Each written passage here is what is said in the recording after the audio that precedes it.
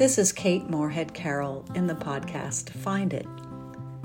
Today I want to talk about genealogies and our relationship to the earth.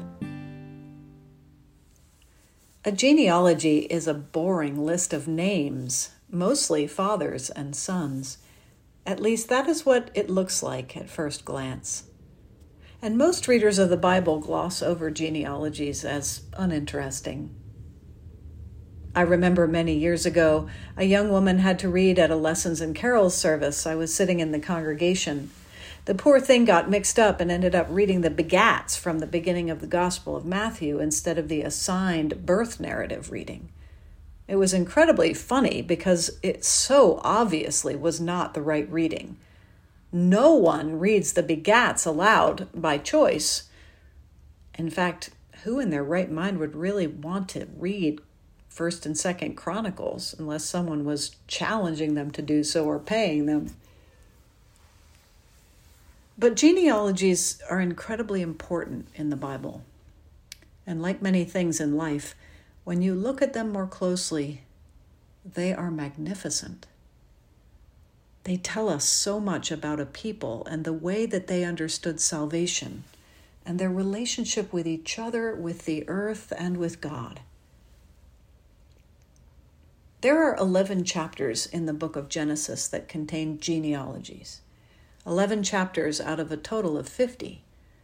That's more than 1/5 of the book. If this is indeed the Word of God, what is God trying to tell us?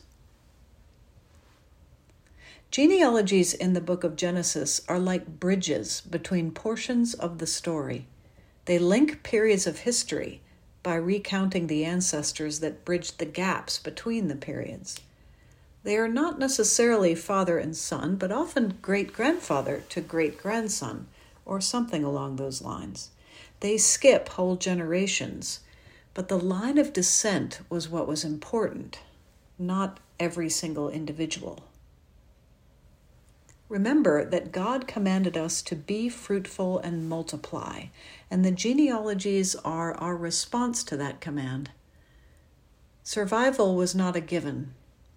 Life itself was fragile and bound to the land in a kind of interdependence that we now have no idea about. To have a child, especially a son, was the greatest accomplishment of a person's life. Life was not about what you did or who you were, but most importantly, it was about procreation.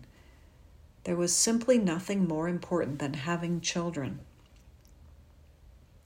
Genealogies were formulas, a kind of mathematical poetry, using repetition and numbers. They would repeat the same words for each generation mentioned, but occasionally, when there was someone remarkable, they would alter the pattern. There is a genealogy of Cain in chapter 4 and a separate genealogy of Seth, the third born of Adam and Eve, in chapter 5. It is from Seth's line that Noah is born. There are important messages in the numbers of generations mentioned.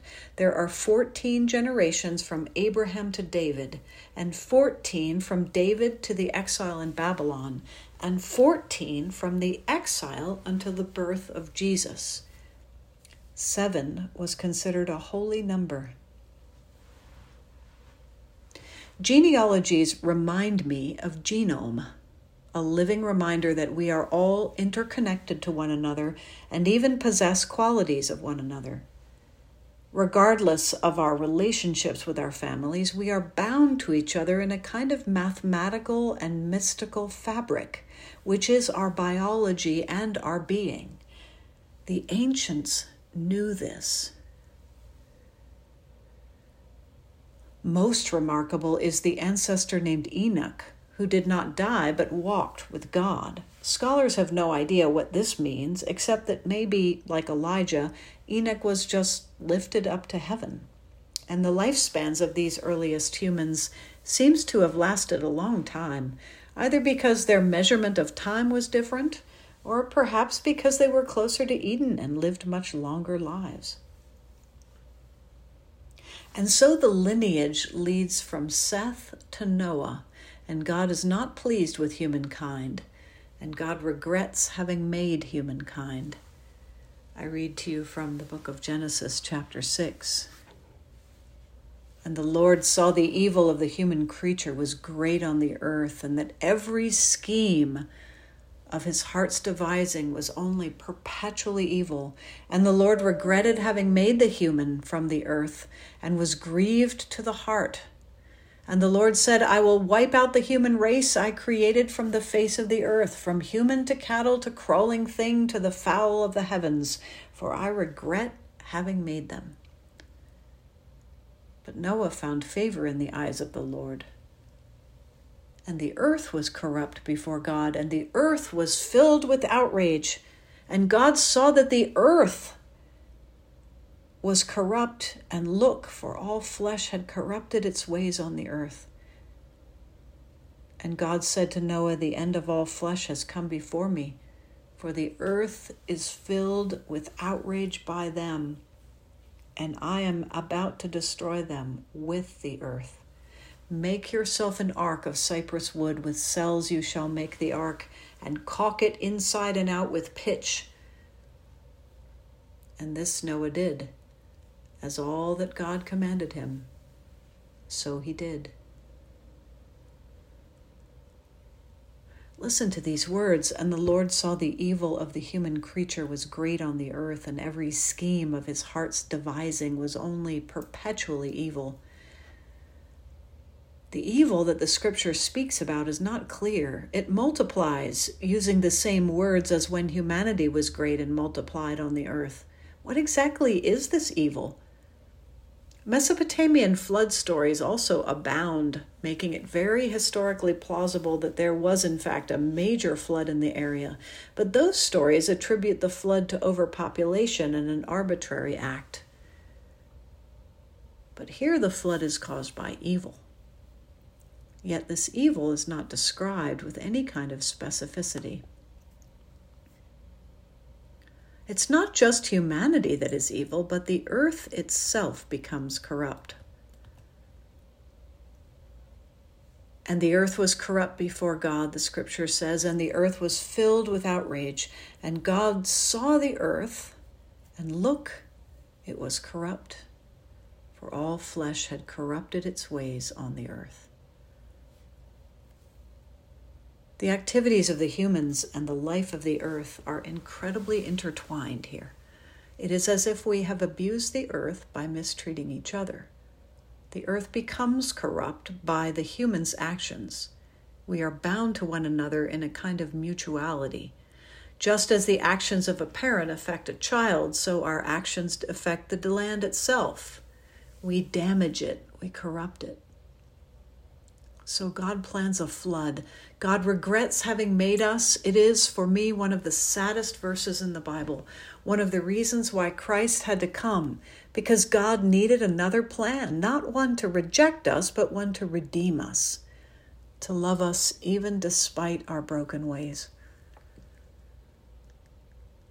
Our Green Spirit group watched the movie Before the Flood with Leonardo DiCaprio. The parallels are unavoidable. Global warming is melting the ice in both poles, seas are swelling, and islands are being flooded. We are seeing a flood which is caused in part by human pollution and activity, by our behavior. The waters are rising, and we can all agree that we have not acted with the interests of the planet in mind. We are behaving as if our actions have no consequences, but they do. They always do. Interesting, though, is God's exception. God wants to save some creatures and some people. God's speech to Noah is by far the longest yet in Genesis. It is full of instructions, hammering out details. Robert Alter, the biblical scholar, describes the Hebrew in this way. The language is not arranged in actual verse, but it sounds like a drum roll of grand formal cadences, stressing repeated terms and phrases that are rhythmically or semantically parallel, he writes. There seems to be two strains of this Noah story, one in which only clean animals are saved, and one in which 7 pairs of clean animals and 1 pair of unclean are saved. By clean and unclean, they were referring to animals that could be sacrificed in the temple. So some scholars have determined that perhaps priests of the temple wrote at least one version of this epic oral history down at some point. Remember that in the creation story, God divided the waters from the waters and formed a barrier for dry land to appear? In many ways, this is the opposite, a release of the chaos, a bursting forth of those same waters to reverse the orderly process of creation. But back to genealogies. Noah is not just saved because of his actions and decisions, he is also linked to his ancestor Seth through a genealogy, a bridge of ancestry.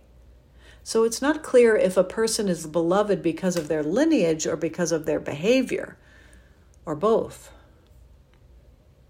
We are made up of those who have gone before, but we also have a free will to make our own decisions. Scripture seems to take both of these realities, both of these ontological influences into account.